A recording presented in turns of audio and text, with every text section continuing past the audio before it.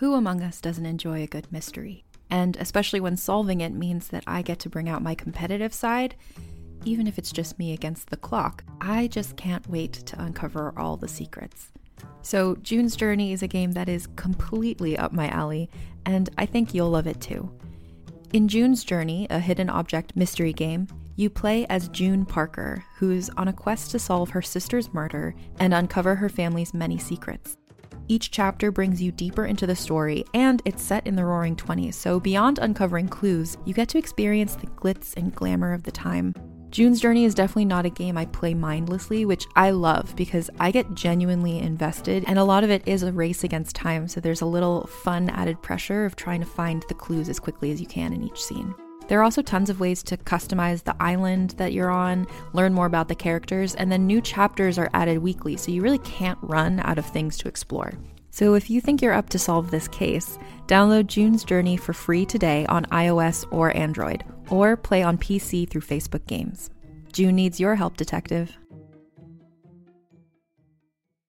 What does feminism mean to you? During Women's History Month, come explore feminism and how it's playing out in real life with Season 2 of Thread the Needle, a monthly podcast. I'm your host, Donna Schill. I'll use my background in journalism to dive into topics that matter to women today, from divorce to call-out culture to masculinity to girls' confidence. Season 2 of Thread the Needle finds the meeting place between feminist ideals and the realities of women's lives. Listen to Thread the Needle wherever you get your podcasts.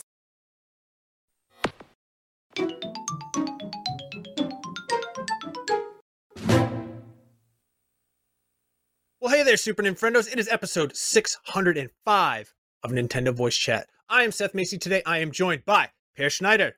Hello. Industry legend Kat Bailey, back again. Hey, the fam's all reunited. I'm super excited. We did it, everybody. And of course, Brian Altano, because we're going to be talking about some Zelda. Hey, Brian. Hey, what's up? I mean, it's not great Zelda news, but it's Zelda news. It's Zelda news nonetheless. And it's great because it gives us a chance to wildly speculate about all sorts of different things based on the 2 seconds of footage that we got to see. So let's jump right into it. Breath of the Wild 2. Sorry, folks. Not coming out this year. It's coming out next year. Aonuma showed up, clean haircut, new glasses frames, looking absolutely professional. Apologized to us for the delay, but I don't know. Personally, there's nothing to apologize for. And then we got 2 seconds of footage, and the internet, being awesome at things like this, has already deconstructed it, and we've already found out, or we've already started speculating about craziness that's going to be happening. For example, there's a Master Sword, but it's all corroded and weird, and it looks like maybe something bad happened, or maybe something good is happening to it. We don't know, and we won't know until next year. And then what I didn't notice until Kat posted it in the Nintendo Voice Chat Slack channel was he's got Ganon's hand, or he's just growing his nails out for some reason. So the manicure from hell. Yeah, it is. It's a pretty nasty one, but let's see. Brian, you and I have already discussed this, but I want to ask you again. Sure. How you feeling about this news? I mean, it's sad. I wanted to play this game this year. I think everybody wanted to play this game this year. But also, take your sweet time, do what you got to do, make your great game. I think it's going to be awesome. I have a lot of questions about what we saw, which very little, but that's what we do as Nintendo fans. We pick apart the minutia in the 4 seconds of information or details that we got, and pretty much everything is like that. So you're saying there's a chance line from Dumb and Dumber. So this is it's bittersweet. I know this game's going to be awesome. One thing that Seth and I talked about, we made a video the other day kind of breaking down this news, but we'll reiterate here. This, I believe, will be the longest distance between 3D Zelda games, or the longest that a 3D Zelda game has been in development outside of Ocarina of Time, which was forever leading up until the date it released. And so that's interesting to me. That's there was long gone are the days where we got, Ocarina and a few years later Majora's Mask. To me, it felt like there was a phenomenal groundwork down for Breath of the Wild. They had to basically break the franchise and reinvent it after Skyward Sword to get it where they wanted it. So I figured we'd get this game a little sooner, but I imagine it's just incredibly ambitious. And there's a million moving parts, and they're making this awesome physics playground for people to break apart and enjoy for years or decades to come. So I'm excited to see what they're doing because it's obviously going to be big. Yeah. Kat, I'd like to hear your thoughts. I wonder how much the scope of this game has grown. Because when it was initially announced, it seemed like it was going to be a Majora's Mask kind of rework of the existing stuff. But now they're talking about like it's going to be in the sky and in the ground, and we're going to have Ganon's hand, and we've got all this other stuff. I'm wondering if it just kept getting bigger and bigger and bigger and bigger. And then, of course, COVID really messed up everything with The Legend of Zelda. So there was that as well. Speaking personally, in terms of the delay, I'm secretly kind of relieved because I am looking forward to playing Starfield and God of War Ragnarok in the fall. Sorry, Nintendos. I play all of the games. How dare you? Having Breath of the Wild 2 all to myself in the spring is a little like having Elden Ring right now. I just want to be able to sit down to the sumptuous feast without having anything else to distract me. So you have to wait a little bit longer, but I can hold out. Spring, let's go.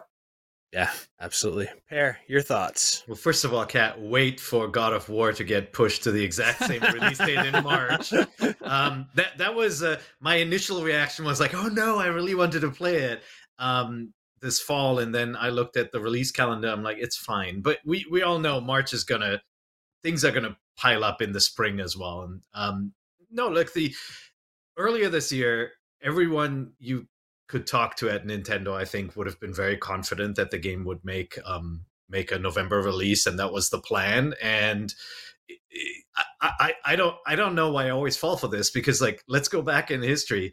Ocarina of Time announced for 1997, shipped 98. Wind Waker 02 came out 03. Twilight Princess 05 came out 06. Breath of the Wild 2015 came out 2017, right? Like it's happened again and again, and these Zelda games are just really, really big and complex.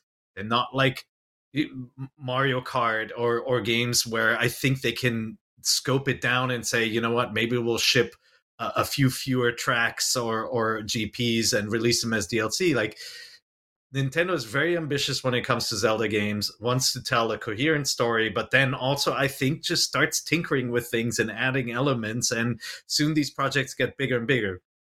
What is notable with this one, though, is I always thought Breath of the Wild 2 would be a little bit more like Majora's Mask, where you take engine and world and character designs and all of that stuff from the first game and then kind of add more stuff to it. But this being in development this long suggests that either COVID really derailed them and working from home was difficult, or it's really ambitious and they just added a ton of stuff. And I think the trailer hints at that verticality, which in the original Breath of the Wild was confined to certain times where you jump off a cliff or you follow the dragons, which was an incredible moment in that game, right? When you're like surfing the winds. And it's possible that there's a more evolved wind system and, more air traversal and just more stuff to do in the sky. So stay tuned, I guess. Yeah. Well, it's funny you say that because when I was scrubbing through the footage 100 times for that 2 seconds, one of the things that you notice is it looks like on his tunic, he's got like a dragon silhouette, or a stencil rather. So there might be something there. It's also interesting that you pointed out how like basically every Zelda is delayed. Somebody in our Facebook group actually did like a graphic of every Zelda game that was delayed, and I think everything but the original and like Link to the Past had some manner of delay. So a Zelda delay. Oh, there's that hand. If you're watching on the video, he's got that hand in there on his shoulder. It looks kind of like a dragon to me. I don't know. A lot to unpack here. Yeah. But this is the part now where we can speculate wildly. So I would love to hear some speculation. Kat, do you have any crazy theories that you think might be behind this delay? I just love that Nintendo heard everybody complaining about weapons breaking, so they decided to break the Master Sword. Yes. The one that wouldn't break. They're like, yeah, we broke it. Yeah. Oh no. It is intriguing. Like, there's certainly another, time has passed element to the game, and something terrible has happened. But yeah, the nasty hand really intrigues me. I want to know what's going on there. Whether Link is just combining the dark, it's not dark half, it's a dark third, right, of the Triforce powers in some fashion, or what's going on. There's been a lot of speculation that the March release would coincide with new hardware launch. Yeah, I mean, I don't buy it. You don't buy it? Why not? No. No? I don't think we would be seeing footage that looks exactly the same if that were the case. I think they wouldn't be able to resist showing a hint. Some particle effects on that shining light that's coming off of his Ganon hand. You don't really see those kind of particle effects. It feels like yesterday that the OLED kind of came out. It's obviously been out a few months, but everything's just selling out. It's true. Like it's not. I'll make a counterpoint pair. I think that if it were in 4K, it wouldn't be that obvious, and I think that's the main update for the Switch Pro, and that'll run faster. It'll have a beefier processor, so the graphical enhancements won't necessarily be as evident, I think, in a basic video like that. I think that what we would see is the game would run faster. It would run better, right? It's totally it is plausible. It is possible. It's been a few years since the Switch came out, obviously. It doesn't feel like the right time to me, given how successful the system is. And obviously, if Nintendo released an upgrade, Zelda would have to be backward compatible with the original units. And so, maybe they would just show that footage. Well, it's been 6 years when Breath of the Wild 2 comes out, which is a while. And the Switch, I love the thing, but hardware-wise, it's weaker than original PS4 base unit at this point. They've done wonders with it, but it desperately needs a hardware upgrade of some kind. It's definitely creaky. We've seen Zelda games bridge generations before, and I feel like there was, in each of those scenarios, there were technical reasons for that, and then there were financial reasons for that. With the Wii U to the Switch, it was like, oh my God, get us out of here. Get something new on the shelf quick. Anything you can. And it worked, right? It's like, it was a hit system. So I imagine that they're looking at that like, do we need this? Do we need new hardware to tell the story of this game? Because we don't need new hardware to sell right now. We're crushing it with or without new hardware. We're doing great. And so that's a part of it. But there's also the ongoing chip shortages. And I don't know how much that plays into things. It is physically impossible to buy a PS5 or a Series X on a store shelf anywhere in America. I can't speak for the rest of the world, but I imagine it's pretty difficult there too. I was looking at sales numbers for PS5 in Spain. It was like 30 guys bought a PS5 last month. Hey, it's just like, congratulations. Congrats, you did it. But so I imagine that like bringing all that into it and having to, spin up all these new, assembly lines and stuff like that for stuff that's for parts that are impossible to get when you have hit hardware selling right now, is kind of biting off more than they can chew. But who knows? Like it's really, really tough to say. Like to what Kat was saying, selfishly, I want them to launch new hardware because I don't want a game that's going to be held back by the limitations of 6-year-old, now almost 12-year-old hardware, right? But on the flip side, if they can get it running and it works well, like there has been some Link's Awakening didn't run well, Hyrule Warriors didn't run well. There are games that just do not really run well on this hardware, and I enjoyed them either way, but they're held back, and so I do wonder if there is a way to do that, like if there is a way to like get new hardware out there without sort of having to deal with this global chip shortage, but also pricing. Remember, the OLED is $350, so it is already not competitive if you do, it's an apples to orange, but if you do a comparison, like the PS4 is at $299, right? And you can get it discounted. The PS5, if you can find it, is $499. The OLED is $349. To introduce a third tier, you would need a nice OLED screen. So it's not Switch upgraded to $399. I think we would be looking at like a $449 priced model, which doesn't sound very Nintendo to me. Like I feel like they will. I feel. Again, this is not based on insider knowledge. I just feel like it's too early, and they're gonna ride the OLED, and then they'll eventually introduce a new Switch at the at a competitive price point, because it would have to be really expensive now. I think you're probably right, Pear. So, and you know more about this kind of thing than I do. Having said that, I would say that, I mean, the Switch hasn't had a price cut in North America this entire time. Maybe the time is ripe to cut the price on the base Switch and then introduce a Switch Pro with an LCD screen, but it's a 4K unit. You don't have to necessarily go with the OLED look. And you have the improved processor, and now you put that at the 350 price point, and you put the base unit at a lower price point, and then it works out a little bit better. Right. Yeah.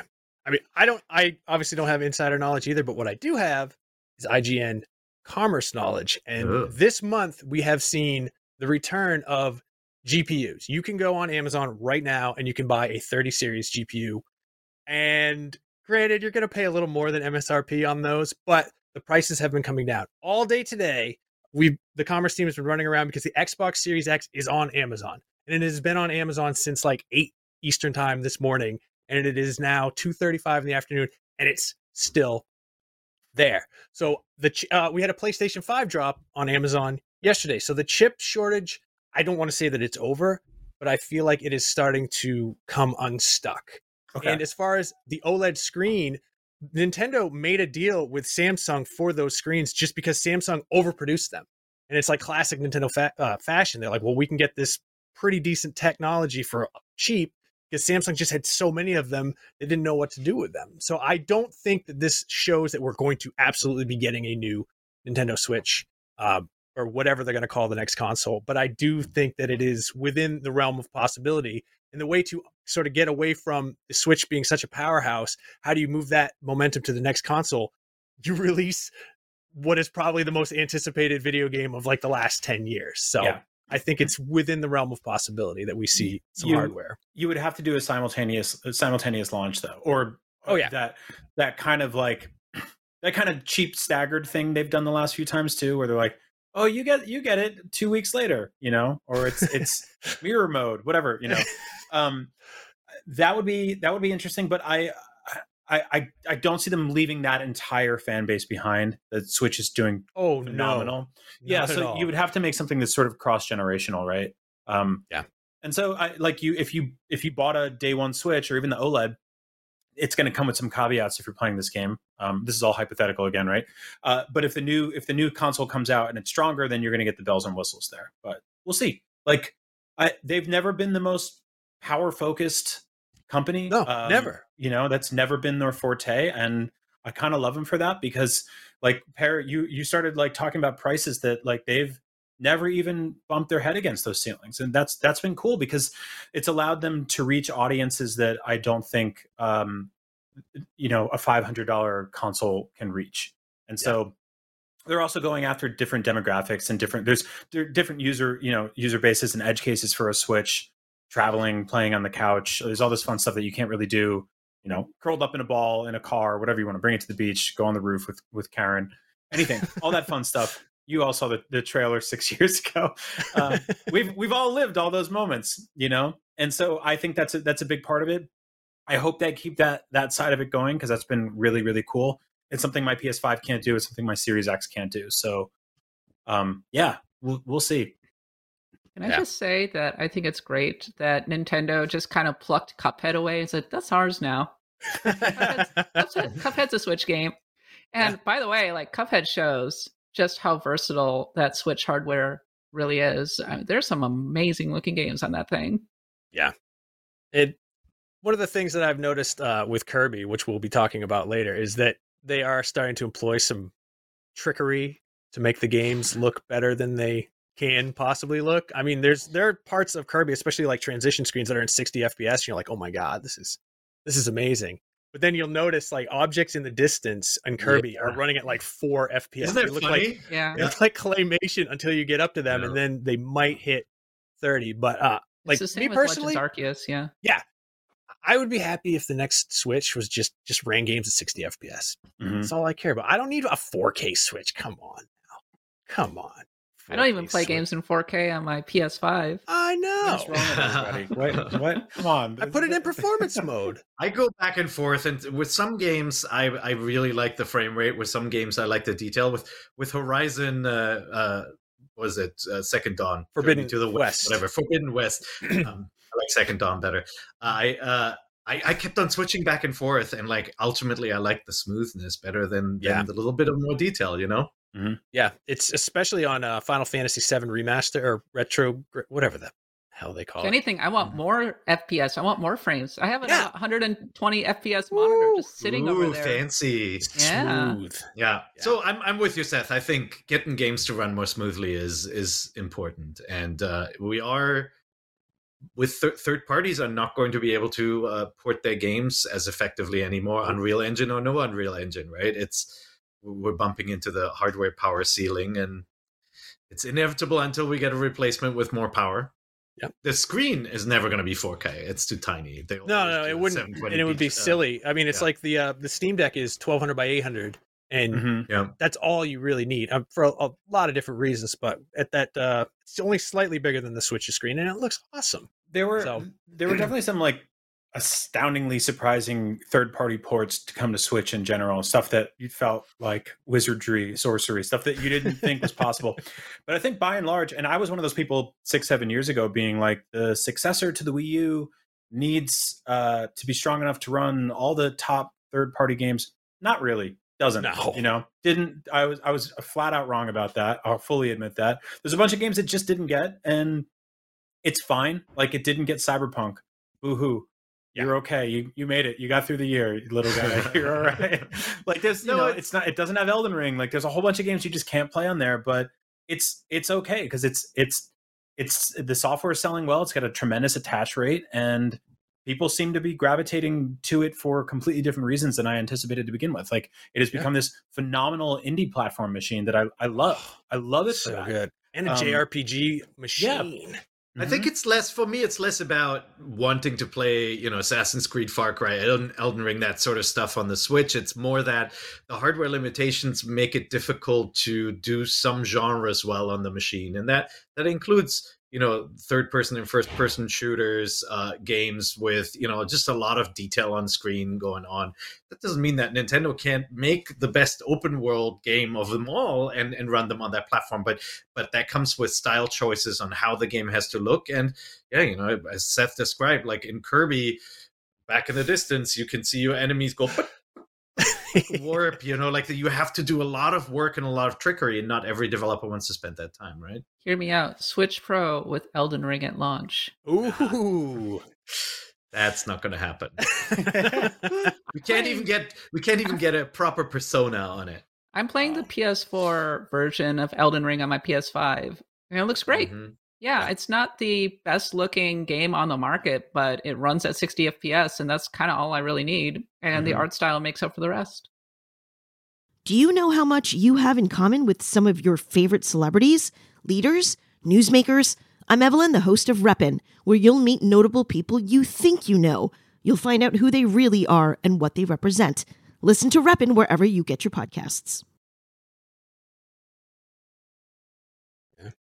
God, I remember when the Wii U was coming out, and they're like, "We've got Assassin's Creed, and we've got Batman, and I think Colonial Marines," and they were just nobody. We didn't play any of that. Exactly. That's not what you own the Switch for. But it sure would be nice if a studio that can make great open world games on PS5 and Xbox could make something custom for Switch without needing like real hardcore coders to make it happen, right? And I just want to point out that we got the best open world game ever already in Breath of the Wild. No, that's true. But there could be more. And I also want to remind you guys that the studios that help port some of these more graphically intensive games got acquired. So they're not going to be porting Jack anymore. Interesting. Well, how does this impact the Switch lineup for 2022? I'm just going to say positively, but that's just like we talked about early on. Like, there's just too many games this year. So many. So like Kat said, it's nice to know that in the spring, we get this, the birds are starting to return. The geese are flying back from their summer home or their winter homes. And we're watching this magical world unfold in front of us. So I'm looking forward to the spring, but is this, I think there'll be a gap filler coming. I think there's going to be. I think there'll be. Well, we have Pokemon. We have Xeno. Yep. All right. What about that? What about that logo they showed us like a decade Metroid? ago? Do you remember that logo? Metroid? The number 4.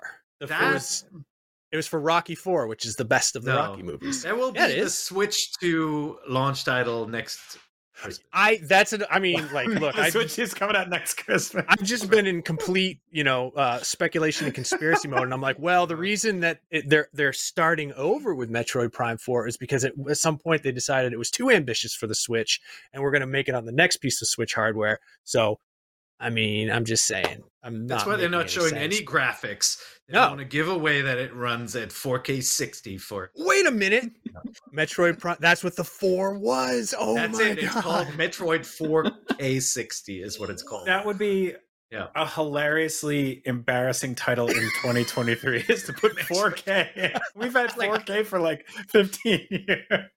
Play Fighter 63 and a half. Now with blast processing. Oh man, gotta love that. So, what do we think we're gonna? I hear rumors that we're gonna be getting a Fire Emblem maybe for the sort of gap filling game.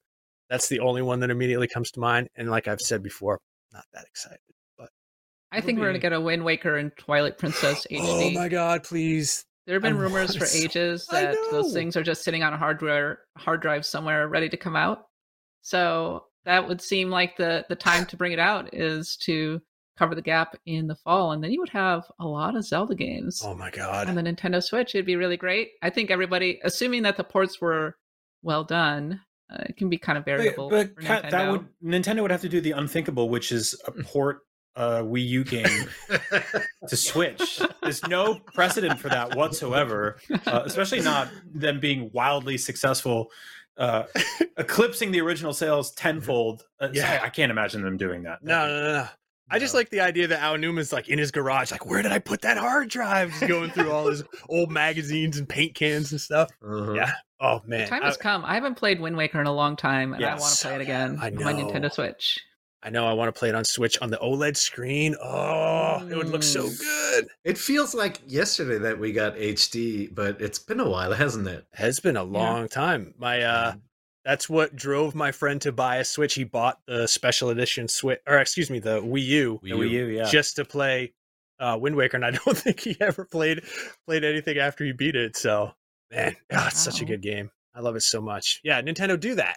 Fill in that gap with some Zelda remasters. Just even if it's just Wind Waker, I love it so much. But well, I think beyond that, Go ahead, Brian. I was going to say they gave us Skyward Sword, so come on.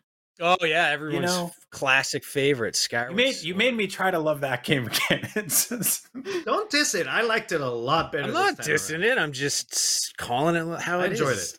It's nobody's not my favorite of. It's nobody's favorite. No. Oh, the comments just exploded in my ear with all the people whose favorite Zelda that is. I'm just saying, if they gave us Skyward Sword, you can give us Wind Waker, right? Because that's you can give us easier the good one now.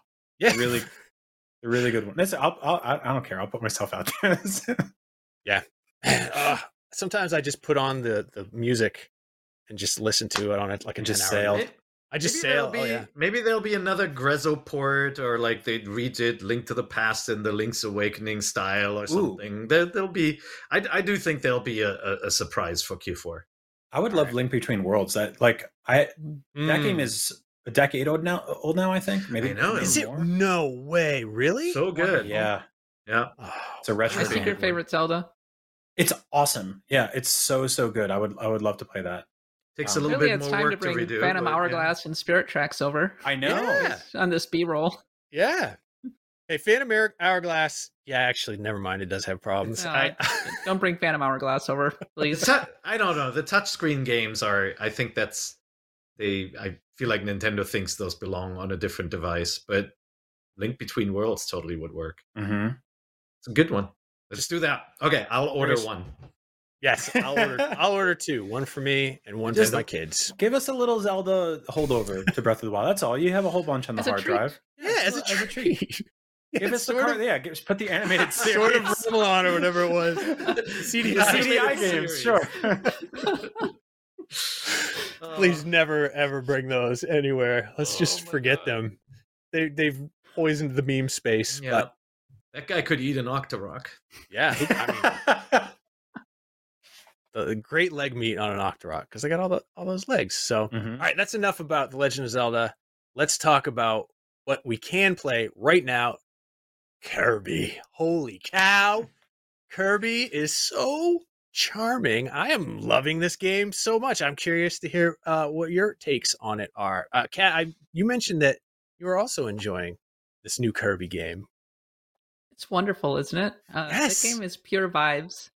And the opening is just outstanding, where you wake up on the island, you get the car, and then you get this lovely anime opening, and the levels have a flow to them and a sense of momentum that I really appreciate. Even though there's a lot of collectathon aspects and looking for different characters, I don't really feel like the pace ever really slows down, which is pretty impressive, I think. Yeah. It's just a lot of fun. It gives me kind of Mario Galaxy vibes to some extent. It makes me think of beginning of Mario Galaxy when you crash on the planet for the first time and then the game just goes, right? And he starts moving and there's this wonderful swelling kind of epic soundtrack. Kirby does kind of the same thing, I think. And it just makes, and there's a lot of physical humor in the new Kirby game in a way that just like makes me laugh out loud. They're using the power to eat things really in just so many clever and fun ways. And the shift to 3D, which I can't believe it's taken this long to happen, has enabled that. And I don't know if I've had a game with as many kind of laugh out loud moments as what I've gotten from Kirby. It's a real gem. And I think we can talk about the difficulty discourse around it. But, I'll just go with what everybody else has been saying on Twitter. Elden Ring shot Kirby Chaser. Yes. It is so wonderful. Brian, have you been playing any Kirby? Yes. And I think Kat nailed pretty much so much of my thoughts here. It is genuinely funny. It is wonderfully, surprisingly funny. I was not expecting that. Just goofy, laugh out loud stuff. I think one of my favorite elements of this game, everyone knows, like, mouthful mode, you turn into a car and a traffic cone and stuff like that. But I think what I didn't catch until I started playing this game was that it also retains one element of your power up before you did that. So you'll turn into like a vending machine, but it'll have like a dainty hat on top because that's what you just had eaten right before. But yeah, I finished Elden Ring. I put like 150 hours into that game. I did everything there is to do. Adored it.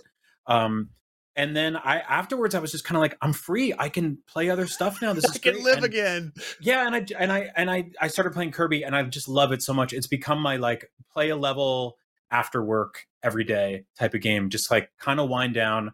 I think what Kat said too, to kind of expand on that, I have like some gripes with the level design a little bit because I'm one of those like I want to play completionist, and I think there's a lot of times where you're like going through a level and you've got these sub objectives, which I think Nintendo's always been great at, right? There's the run to the finish line at your own pace, beat the level, cool, you did it. Oh, okay, you want to go back and 100% it? You have that option too. It scales really well. But there's a lot of parts in this game where I'll like make a left and it'll lock me out of going back to the earlier parts of the level, which is kind of a bummer because it just means, I have to replay it, which is not that bad because it's super fun. Sure. But when you have to do that 3 or 4 times in a row, like I was playing the mall. There's like an 80s mall level, which is wonderful. Oh my God, so good. It's very, very funny. And multiple times I was like, oh, I think I went down a one-way street in this mall and I can't go back around, which doesn't really make sense for malls. I hate to actually you, but there are clues scattered around. I know. Oh, all right. I know, but like you still have to replay the level like multiple times just to kind of get everything, which is okay. Oh, but, yeah. But all in all, I love it. I really love the way it flows. It reminds me a lot of Super Mario 3D World, actually. Like, I feel like this is the closest the Kirby franchise has come to that. Also in multiplayer too. I don't know if any of you played 2-player co-op, but it's really cool. My kids were playing it. Isn't that the sweetest thing? Mm-hmm. Love it. Pear, have you been playing any of this wonderful game? It's my 3 game, which means I have other games that I'm playing before I'm playing it. But Kirby is my play it on the couch or in the garden. We've had a couple of really nice days in the Bay Area game. I actually do like the way it looks on the smaller screen much better. On the OLED, you it's know, incredible. Cat, you So compare it to Mario Odyssey. It is Mario Odyssey without the sort of like technical graphical heights. And you know, we had this discussion with Tom last week where Tom said there are some really beautiful levels in this game, and I totally agree. But it's like it is technically not on the same level as a Mario game. That's okay. I do think that Kirby found its style and its perspective for new hardware.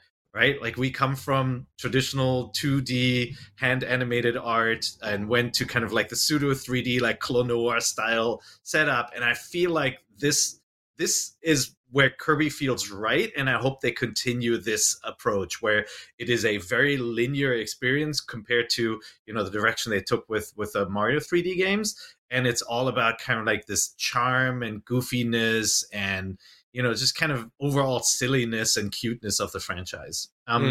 Yeah, I think it's really good. Well, correct me if I'm wrong, but didn't Hal just come out and say like, "Oh, we're not going to do the next Kirby like this"? Like, of course, this is it, folks. Sorry you like it so much, but the why? Yeah, I don't know. Maybe they have something really cool in planned. Because Kirby is their crazy toy box game. Remember, they've done Kirby games where you draw on the screen and like you know, Kirby games have done everything, every genre except first person shooter. I think. Is there a Kirby RPG that I don't know about? Oh, Kirby RPG would be a lot of fun. Oh yeah, I'll take that. Yeah, turn-based RPG where you can recruit characters from the Kirby world. Oh, it'd be so good. That'd be fun. You can learn new powers by eating stuff. Can we quickly just give a thumbs up to, and I don't do this often, the marketing team who decided to wrap weird Kirby skins over all of the giant red balls in front of Target stores? That is brilliant. Yeah. Somebody, like, that's one of those things that, like, I've seen those things 100 times. I never would have put that together. It is such a smart, clever thing to do. So kudos to you if you did that. I know. And where do those go now? If, like, when the games they take them off and they just have these. Oh, I'll tell you where they go. They go on eBay in 15 years as a highly sought after collectible. Yes. We should do a heist where we steal the big balls. Like, back up a truck. I'm going to need you to never say that sentence again. Yes. The ball heist? Yeah. Just doing it again. I'm renting a truck right now. We got to get on to the next subject, which actually is Kirby anyway. Okay. Kirby and the Target ball heist. Kirby. Kat has a few things to say about Kirby this week's return of the sorely missed cat take. I just want to say this about Kirby. Kirby has never gotten the respect that this series has deserved. It's always been treated as a second or even third tier Nintendo franchise. But Kirby has so many wonderful games going back to Kirby's Dream Land on the original Game Boy, which, by the way, was gorgeous. It has its own aesthetic. The characters are really memorable and a lot of fun. Kirby's Adventure is secretly probably one of the 2 or 3 best games on the original NES. And I love the spirit of inventiveness with this franchise. You have the games that always want to try to hit the biggest mainstream audience possible. And you have games like Kirby, which want to just kind of have fun, right? And I think that the DNA of Nintendo, and more importantly, Satoru Iwata, who was at HAL for so many years, is embedded firmly in this franchise. And we are seeing it more clearly than ever. Maybe we're all kind of remembering it in Kirby and the Forgotten Land. So I'm curious, like, before Kirby and the Forgotten Land, were you a Kirby fan? What do you think, Brian? Canvas Curse, when it first came out, was one of my favorite games ever. I absolutely loved it. But I loved Dreamland 2 and 3 on the original Game Boy as well. Especially like the riding. It was the same sort of deal where it's like you could get a power up and then also ride a hamster and just like mess people up. Obviously, like they've always been more sort of like linear, lighthearted, easier, for the average player. But I appreciate that for that. Like you can float through a lot of these games, like literally, or you can really get in the nitty gritty and fight everybody, get boots on the ground, whatever he's wearing on his feet. And I really like that about that. Like this has always been a series that Nintendo has. Like we joked a lot on NVC back in the day. Pero said, like when a system was about to be sunsetted, basically, they would send out the Kirby's, right? Like Kirby was the Kirby was the game where they'd be like, well, the Nintendo DS is dying, so here's a couple of Kirby games. Shut up and leave us alone. We're working on the next thing. But I think it's been a great vessel for them to go really weird and experimental with a lot of different gameplay ideas that I think they don't even bring into, like Mario and stuff like that. You know, having him run around in a mech suit for a full game was awesome. You know, having him, like, they made entire games where things are just made out of, like, you know, clay and yarn and stuff like that. You know, they've done that with Yoshi as well, but I feel like Kirby has been consistently awesome for a very long time, and I'm with you. Kirby's Epic Yarn is a lot of fun from back in the day. So, and I love the tinge of darkness to the Kirby series that they've always had, because I think the kind of the fan canon is that Kirby is an eldritch abomination with the powers of a god.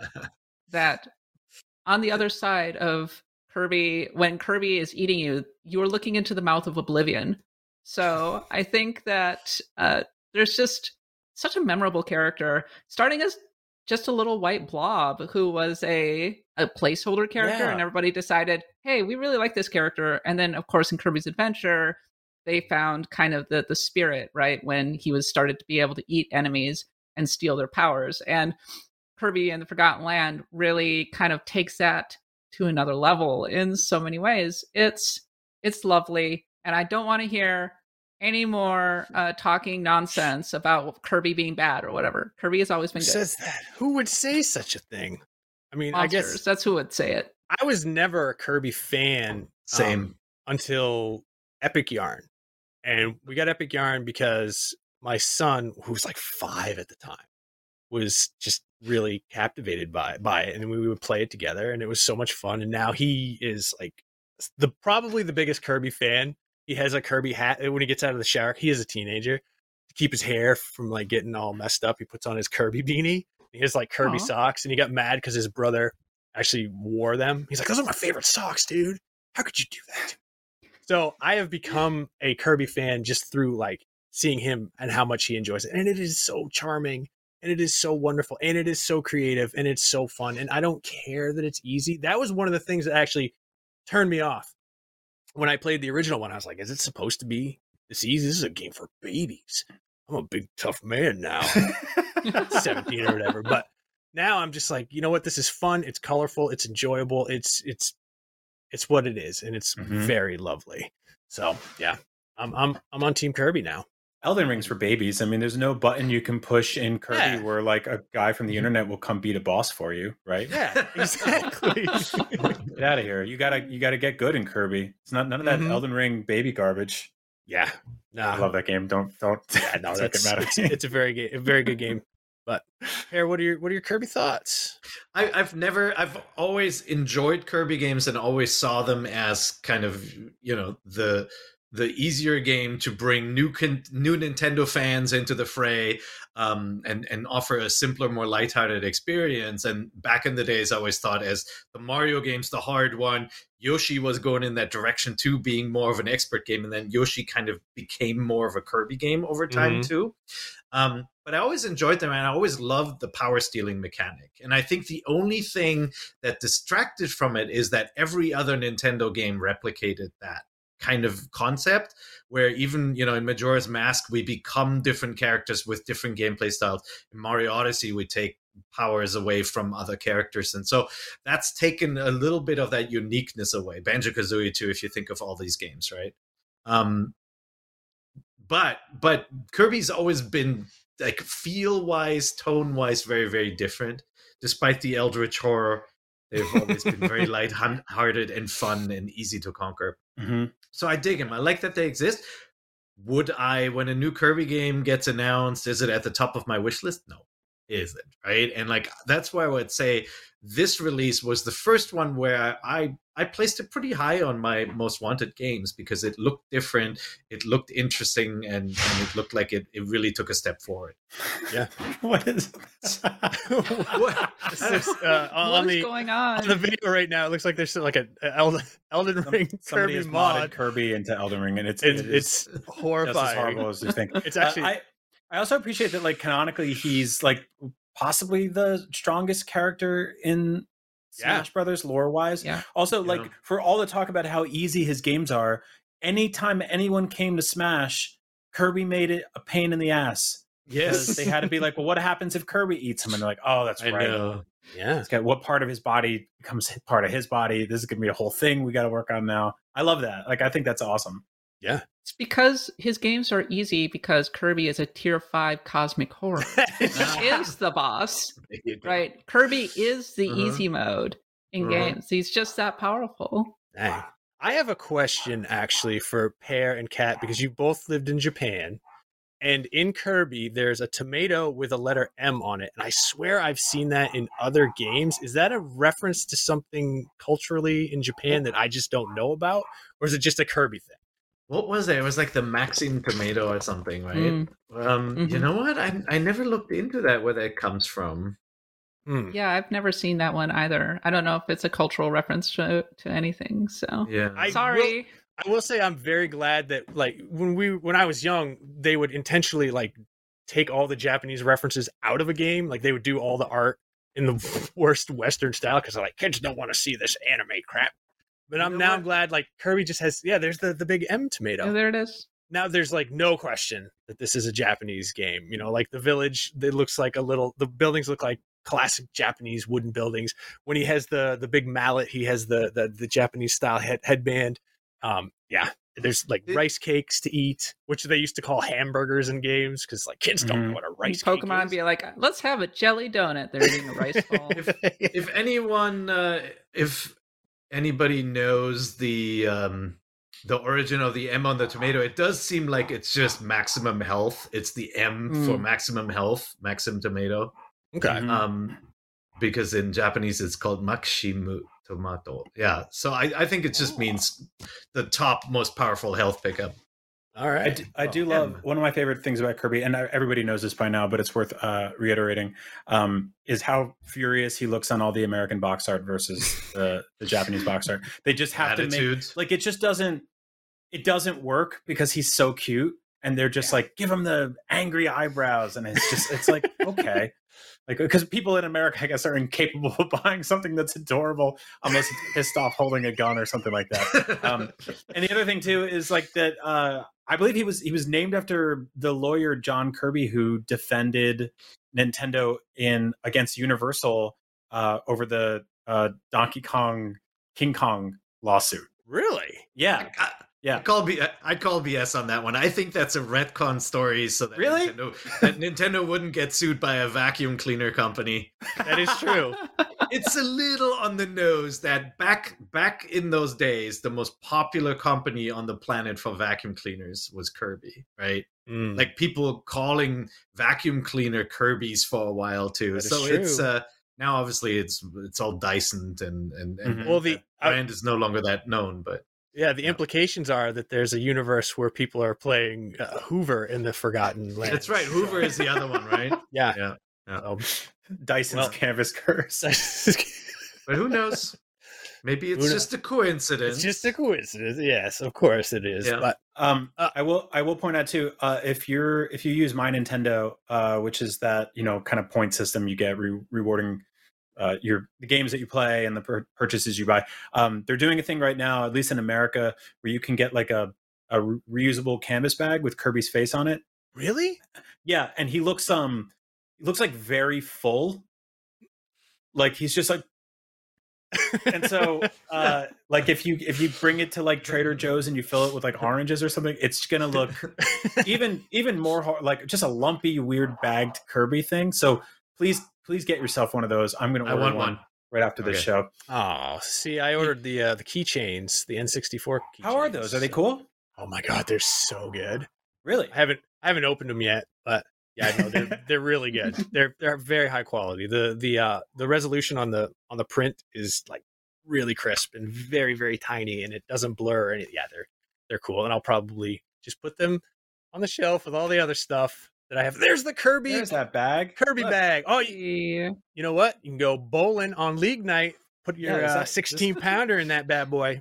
That's like I think there's a watermelon in there, or yep, a large egg. It's an ostrich egg. Yum, yum. Who doesn't like Yeah, Trader Joe's started ostrich selling those recently. Yep, they're delicious. As long as you Not have true. a mallet. Please don't believe me. Hilarious. Other new things that you can get on Nintendo are 3 Switch Online games which were announced last night, which I did not expect in the slightest. Super Nintendo, we have Earthworm Jim 2. Okay. On the NES, we have Dig Dug 2, and we have Mappy Land. These aren't the best games, but as far as Nintendo Switch Online is concerned, I'll take it. I'll take it. I never played Earthworm Jim back in the day. It's extremely 1990s. I don't know if I'm going to like it at all, but I'm going to give it a shot anyway. But Pear, don't you have some Dig Dug 2 love? So yeah, I was creating my game DNA page on IGN. We've got a new feature launching, which is we're bringing back a feature that we did in the early 2000s as part of my IGN, which is that you can track your game collection and kind of manage your backlog and all that and get helpful information. And so I created my game DNA page, and I put down all the games that kind of influenced my gaming career, like things that I played when I was a kid, not just not necessarily my favorite games. And I put stuff on there like Final Lap, which I played in Japanese arcades and played it with my then girlfriend, now wife, and friends, and Ball Blazer that I played on my Atari computer. And I had to put Dig Dug on there. Dig Dug was just one of those games that when I was a kid, in Germany, as a kid, you could go to bars with your parents and stuff. Like, people didn't think that a kid in a bar would mean that they would drink or become alcoholics. And there was a Dig Dug machine in one of the bars, local bars. And that's right. Do it. And like, I always thought, as a kid, I thought it was magical. The way it looked, the title screen, the kind of digging mechanics. And like, it really got me interested in playing video games, even as a really, really little kid. And I always wanted to play that one. And so I have a soft spot for Dig Dug. Yeah, this is, thanks, Red, for bringing this up. This is my game DNA page. You can see really old farty games on there, like the Epic's Winter Games and Summer Games games. And we'll roll this out next week, and you guys can try it too. But Rescue on Fractalus. Who doesn't love that old? Oh my God, it's so good. Can we address real quick that the way you kill people in Dig Dug is probably one of the most horrible ways to die. Yeah, like, you stick an air pump in their mouth and you step on it until they explode. That is just like, speaking of eldritch horrors. Like, oh my God. I think that's what attracted me to that game too. It had this weird dark style on top of this comic book look, weird characters like the pukas and the dragons and stuff, and they could turn into faces and float through the dirt. I just thought this game was so fascinating, and I got it on my home computer later, many years later, and it was like one of the only games that my dad would play, not necessarily could play, because it's kind of hard. Yeah. However, we're getting Dig Dug 2, and Dig Dug 2 sucks. Totally different. Yeah. Dig Dug. What a walk it was to that statement. I know. I'm so sorry to waste your time, people. But it's we strolled down memory lane and then you threw us into like a rose bush. Dig Dug is such a wonderfully designed game where you're digging tunnels and you're luring enemies to follow you, and then you drop rocks off them, and you can pump them up even through like tiny slivers of walls. It's a really fascinatingly well designed game from Namco. With a T back then. And Dig Dug 2 is played from a top-down perspective, and you're not digging. It's like, it's an overworld game, and it still has the pumping mechanics. It's just like, it's to me a symbol of what goes wrong when you don't adhere to like the core conceit of the game that you created. Dig Dug is about digging. And it's damn it, like they abandoned it. There's a fundamentalist. He's an orthodox Dig Dug. It's awful. It's not that the game is that bad. It's just awful to me. But you're also getting Earthworm Jim 2, which is okay, and Mappy Land, which is okay. Sure. And so, is this an attractive lineup for Nintendo Online? No. Look at it. I love that. It's not Dig Dug. It's Walk Whack or whatever. I love that this lineup was announced and Earthbound immediately started trending on Twitter. Yep. Even though Earthbound's already out on the Nintendo Switch Online, people just do it as a force of habit at this point, I think. I'm kind of mean. Earthworm Jim 2 is actually pretty good. And like when Earthworm Jim, the first one, came out, it really surprised us with the kind of level of animation that Shiny was always really good at. You know, if you played Aladdin on the Genesis as well. Super cool look and animation, especially for its time, when a lot of games did not have like big sprites like that and big animation. They had really small legs and small arms and all that. And they did, I think Earthworm Jim was like one of the first games with lens flare and stuff like that. They did really interesting stuff visually. It's a little loose. It's a little over animated in parts, but it really is beautiful to look at even today. It's part of the obsession with remaking cartoons in the 16-bit era, where it's like, look at the graphics. We can do actual cartoons on the SNES and things. I think that Earthworm Jim is basically the Battletoads of the SNES and Genesis, because it sucks. It has that similar sort of, it puts a lot of emphasis on graphics. It has a lot of different gameplay conceits throughout. You're riding the rocket and that kind of thing. Gun. So, yep. Yeah, exactly. And as a result, the game itself can feel a little unfocused. But Earthworm Jim was a big deal back in the 1990s. People forget now because nobody thinks about Earthworm Jim anymore. But there was like a cartoon, I think. Oh, It was considered one of the top tier games on those particular platforms. But I sort of feel like the shine was a little bit off on Earthworm Jim, even by Earthworm Jim 2, because the original is still the best, right? No, it's true, and good music too. But it was it was an important game for its time, just because it showed others what could be done with his cartoon style. And we just talked about Cuphead, and I feel like Cuphead owes some of it, some of what it does to Earthworm Jim, and like this kind of focus on on a cartoon look, like basically bringing a cartoon to life as a video game. I think it's worth playing, but you're not going to play it and go, this feels great. And, you'll feel like you've seen it all before, because so many games did exactly what Earthworm Jim did later on. If you only listen to NVC, congrats. You were just shielded from a clip of an animated show where a man in prison uses Earthworm Jim to floss. Yes, they were. I didn't see a lot of cartoons. That was horrible. I had to look away. It was just gross. They were prepping for a ball heist, Brian. So bad. Damn it. Yeah, so bad. Yeah, Earthworm Jim is people don't remember, but like everybody had to have a mascot. Like that was that was a genre of game for the Super Nintendo, Sega Genesis era, was like the mascot game. So we had, Arrow the Acrobat, and Sonic was probably the most successful one, but everyone looked at Mario and was like, well, we got to do one with a little more attitude than that guy. So you got all these real crappy platforming games that had a moose who could drink beer. I don't know, like that was where it was. That was the pitch meeting with right attitude. there. With attitude, and they rostified him 10%. So yeah. And there's a Poochie. Oh, there's Arrow the Acrobat right there if you're watching at home. Not a great game, but it was on the cover of EGM.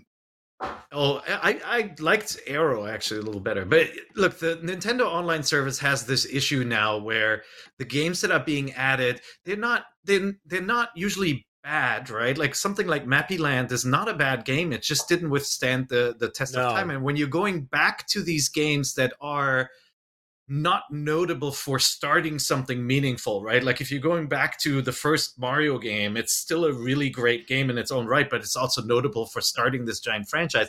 It kind of starts to feel like it's just kind of random releases.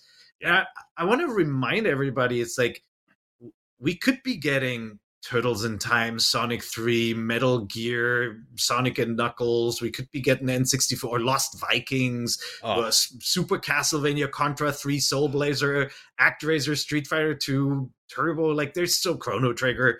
There's so many games still left on the Super NES and on the Genesis too that they could be adding at this point that are notable.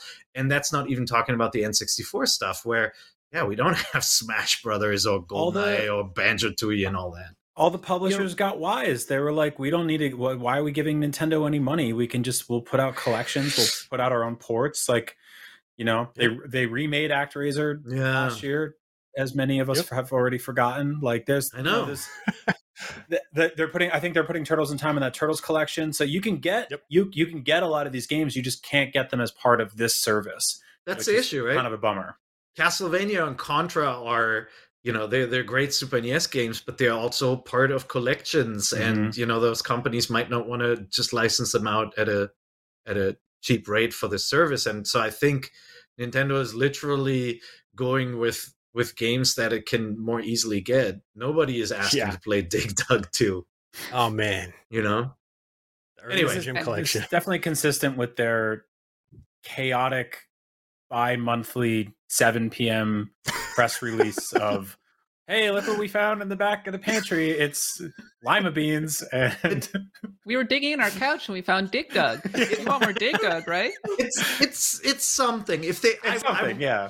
Look, if there was rhyme or reason to it, like imagine Dig Dug 2 came out on the anniversary of the predecessor, and it also had Dig Dug 1 or something at the same time. Like, then it becomes kind of like the celebration of retro gaming. This just kind of feels like random grab bag, right? It's like, right, here's 3 games, go ahead. And it's like, are they good? Nah. Yeah. You know what the Nintendo online service reminds me of? And I don't condone this. No, it reminds me of like a hypothetical person who downloads a bunch of ROMs and then just randomly goes through them and plays 5 minutes of all of them. And it's like, well, I'll never play that one again. That's kind of the... It's funny when if you don't check in on those apps for a while, and then you come back and they're like, there's something new here. You're like, and these cards turn over and you're like, oh, this is like going like a fortune teller and getting like a weird fortune. Oh, I didn't know a tarot deck had that many death cards in it. We're seeing the footage of Earthworm Jim's blaster, and a reminder that not having analog control with free aiming into every direction really, really sucked back in the days. Like literally, you wouldn't be able to hit enemies because they were in between the 2 angles that you're shooting. Yeah. Oh, take it off. There's Dig Dug 2. Times. Don't do it. It's now a maze game. Anything to add? No?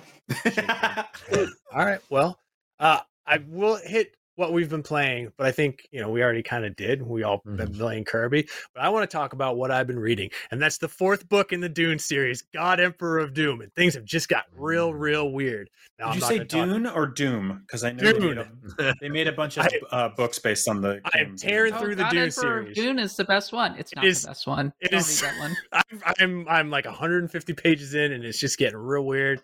And there's a big worm man who controls all the spice. And I'm loving it. And the worse that they are, I think the more that I like them. So I'm going to continue reading them all the way up to the ones that his son wrote with some other guy that's like weird 70s, like, I don't know, disco stuff. I'm excited to see that movie in 2068. They're going to make it. I know. Those madmen, they're going to make it. Yeah. I've put off watching that movie because I didn't want it to like pollute my imagination of like how I see the characters. But thankfully, spoiler, God Emperor of Dune, 3,500 years into the future. So all those characters long dead. Although technically, you know what? I'm just going to shut up right now. Kat, what have you been playing? What have I been playing? I mean, I've been talking about what I've been playing, which is Elden Ring and Kirby and Forgotten Land, and also a little bit of Triangle Strategy, just sprinkling in there as a treat. Nice. They're all very good games. I feel like it's an embarrassment of riches right now in terms of great games to come out. I've got Tunic sitting on my Xbox hard drive. I really want to get more into that. And I just sort of feel like I'm good, Like I was saying that Breath of the Wild too. I'm kind of relieved that it's not coming out until spring, because honestly, the games that I have right now, I kind of keep me for quite a while at this point.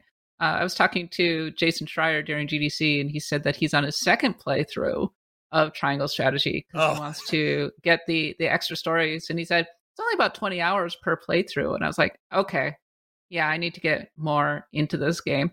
Okay. Also, as a pro tip, turn off depth of field on Triangle Strategy because it'll make it look better. That's what I learned. Yeah, it'll make it look. I didn't even see that. Yeah, it'll make it look less fuzzy. So look at those settings. It definitely is a fuzzy game. Like you get used to that style, but I've heard some people complain that it looks just very blurry. Despite being, obviously it's got this 3D look. You can rotate the camera, so it's not pre-rendered stuff. But yeah, some of that is the depth of field. I do like that effect though. Like when you look at the water, it looks really cool. It's a tilt shift. I thought it was funny that they were doing the story choice, like one of the first story branches. I was like, I think I want to go to the cool Winterland. and my party outvoted me and decided to go to the other area instead. I was like, okay, cool. I've never had that happen to me in a video game. It was neat because it makes the characters feel a lot more realistic and everything, but also it took away some of my agency, and now I'm mad. So that's my triangle strategy experience. Nice. Here, what have you been playing lately other than Kirby? Triangle strategy, Kirby. I was snooping around at the Genesis games a bit. You know, we talked about it last week. We got 2 treasure games. I just installed Gotta Protector's Cart of Darkness, which I am not familiar with the Gotta Protector series, but I'm going to check that one out next, which it appears to be a very funny, whimsical game. And then I was, Brian and I worked on the Rogue Jam video, was it a video event competition show, with Reggie and others, which will debut in April. And I was in LA for the entire week on a shoot for that, and I couldn't bring my treadmill, and so I brought Ring Fit Adventure. Oh, nice! I packed the ring, and brought it with me, and I played it like 3 times during that week. That's because awesome. Sometimes I just forgot and was too tired, and it made me remember how good that game is. It's really clever. Like, my son calls the main enemy Buff the Magic Dragon, and I'm actually curious that there hasn't been a sequel or an update to that game yet. Yeah. I feel like that might be a little surprise they'll pull out of the hat soon. That's what the next Switch is. It's just one of those rings, and that's how all games will be played. That's why Breath of the Wild has been delayed. That controller is out there, and they haven't done more with it. You know, like when they did the Wii Balance Board, there have been more games that took advantage of it, and feels like Ring Fit, we haven't heard anything. It sold really well at the start of the pandemic too, when everybody's gyms were closed. So I heard. And that it's really awesome. I'm right there with you, Per. I'm surprised they haven't added more stuff to this game. Yeah. Well, we were saying that about Mario Kart for years. That is true. They finally said, we're just an expansion. And by the way, I do think it's very nice that the expansion is part of Nintendo's higher subscription tier. Yeah, I didn't even have to think about it. And there were the new tracks. Oh, I played those. I played those too, and I enjoyed them, by the way. But it was over super fast. I've been playing that as well, and I like them a lot. There's a lot of a lot of really cool courses from the mobile game that look really great on your TV. Like, it's just really nice to see those. A lot of the ones they built around actual locations, air quotes, like the Paris level and the New York level and stuff like that. They're actually really, really beautiful to play in this. Cool. And Per, I'm right there with you. It was really cool to just like turn on that game and have access to that stuff on a service that, I paid for months ago. I'm a fan of them making, additive content to something that, because there was a pretty big debate about whether that service was worth it or not, and I don't really believe it was back then. And I think now it's now that's more of a conversation. Yeah, if every quarter you get major DLC to a big Nintendo fan game, like maybe we get Splatoon next, so Mario Odyssey when Splatoon 3 is out, I think then it actually has an identity more than here's Dig Dug 2 and Mappy Land. Poor Mappy Land. No, it's look. Namco are obviously big partners to Nintendo in development, and so they're getting all their games for free. Yeah, they're starting with the best ones. Mappy Land. So my question is, what's the next big expansion that they should do then, as part of the service? If they're doing it quarterly. Well, I mean, they're pretty much done with Hyrule Warriors, right? Like that. That would have been the easy one to go back to. Certainly Mario Odyssey. Like, I bet if they had this idea back then, they would have put the Breath of the Wild expansions in there too. Yeah. But I don't not too late. I think they need some new stuff. Kirby. I'm pretty surprised we never got more stuff in Odyssey. Yeah, just hide and seek junk. Anything, that was completely forgettable. Actually, because I forgot it. Yeah. Yeah. All right. Well, we're going to hit question block real quick. I know it's a bummer. We run out of time, but Mark Schlasner asks, what's your favorite piece of Nintendo merch you currently own and why? This is a bit of a show and tell piece, but I have mine ready, and I don't know if it actually counts. But I'm going to show it right now. Let's see if I can get it zoomed in here. Is that a DuckTales pin? It doesn't focus. Oh, there it focused. Oh yeah, that's awesome. Does it? It is a kind of a 3-dimensional pin because it's actually 2 enamel pins on top of each other. But this is based on the DuckTales for the original NES. So, like I said, I don't know if it counts. This is a Disney pin. Every year, Disney puts out 4 pins for its like D23 celebration that it has, and one year this was one of them, and I saw it and I became completely obsessed with it, and I would never shut up about it, as is the case with a lot of things that I get obsessed about. And then on Christmas morning, I had this tiny little box from my wife, and I opened it up, and inside was this one of 300 Disney DuckTales pin, and I love it. Not only because my wife got it for me, but also because it just ticks off so many boxes of things that I like. It's retro video games. It's enamel pins. It's Disney. It's DuckTales, which is legitimately one of my favorite games of all time. So this right here, that is my answer to your question, Mark Schlasner. Forgive me if I'm saying your name wrong. Brian, would you like to show us what you have, please? Sure. Just within direct reach of me, one of my favorite things is... That was the question. Legend of Zelda Game & Watch that I got in a now closed retro video game store in Brussels when I was shooting Fast Travel. Yeah. It's in pretty much perfect condition. Wow. Some kid wrote his name on the box, so I didn't get that. Jerk. I know, right? No, but I actually love that stuff. And then I have this, which is a pixel art Mario pillow, which I believe was a Club Nintendo Japan exclusive. Yeah. And so I ordered this off eBay ages ago, and it's great. It's just been sitting in the back of my shot for very cool. Now, so that rules. Yeah. Kat, do you have any collectibles you'd like to show us? I made art. Ooh. So this is a Pokemon. That is so cool. It's upside down. I'm doing the right thing. It's Pokemon, the Pokemon green box, and then you can kind of see them. I did the Pokemon Players League in PAX back in 2014, and I fought all of these people who had made their own gyms. So I got pins for all of them, and they're really cool pins. Yeah. I really like them. And so when I completed the league, I beat the champion and everything. I felt great. That was the last time I truly loved Pokemon, I have to say. And I was compelled to make this cool little piece of art. Yeah, that is so cool. To commemorate my victory. That's excellent. Yeah. Wow. Well, Perry, you gotta follow that. I got a little Mario hat on the shelf behind you. I really like that one. It's from the actual Mario.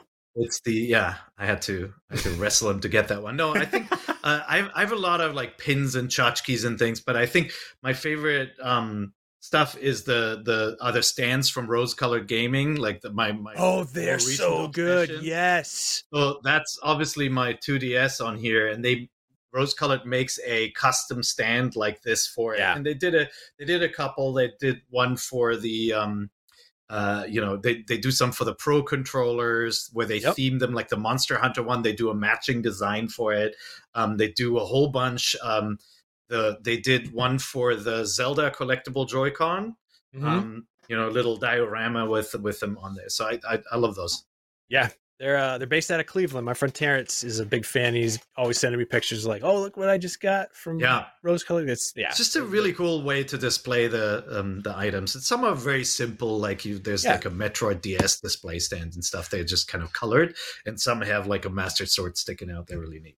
Yeah, that Hylian Shield one is one of my favorite ones, and I kind of regret that I sold my 2DS, not because I miss it, but because it's doubled in value since I sold it. So. Yeah, that's about if you have the box with that's about $500 on eBay right now. So what? Yeah, yeah, everything that I sold last year is now twice as much. That the Game Boy, or excuse me, the 3DS Metroid, which name is I'm forgetting, that Amiibo set is like $100 now. It might even be $200 now. Stupid! Don't sell anything, kids. Seriously, if anybody has any Game Boy micro faceplates they don't want, good luck. Like, it's seriously crazy. Like, some of that stuff costs so much now. Yeah, that's why I'm selling off my collection, because I want to buy a new, bigger TV. So, and then you're going to be sad in 10 years. No, I will. Someone in the Facebook group asked, or maybe it was on Twitter. It doesn't matter. They asked, like, "Will you regret this?" And I said, "If I do, it's only because I sold it before it peaked in value. That's like the only time I regret. I've never missed anything that I sold. So yeah, I like the money that I get from them more. I want your superpower. I miss a lot of things that I end up selling. When I was 12 years old, I sold my Nintendo, and I still think about that a lot. Yeah, I gave my Super Nintendo away with all the games to my friend because his daughter was like 7 and she wanted it, and I should have just gone like, "Sorry, kid," taking it back, but that's okay. Selling off the entire existence of a console, the entire library and the console itself to get the next one was a very common thing for me for a very long time. And God, I hate it. I have so many regrets about that. They're like it's different now. I got rid of my PS4 Pro because I was just like, this doesn't do anything that my PS5 can't do. Yeah, right. Exactly. So it's different now, obviously. But man, back in the day, getting like $1 for some of the best NES games ever made just to get a Super Nintendo, and then trading all those Super Nintendo games just to get an N64. I bought 4 controllers on day 1 for the N64 because I could, and it didn't have any 4-player games. Like, yeah. Oh, wow. Bummer. You go in a GameSpot and they'd say, "We literally don't want this. We'll give you 10 cents for it." I'll take the 10 cents. You can't. Yeah. No, we don't want it. Oh man. Well, on that bummer of a note, that is all the time we have for this week's Nintendo Voice Chat. Please follow us on Twitter at NVC Podcast and submit your question block questions on the NVC Facebook group. We will get to one of them at least per week. Thank you, Brian, for coming back on and talk about Zelda and Kirby and all the fun stuff.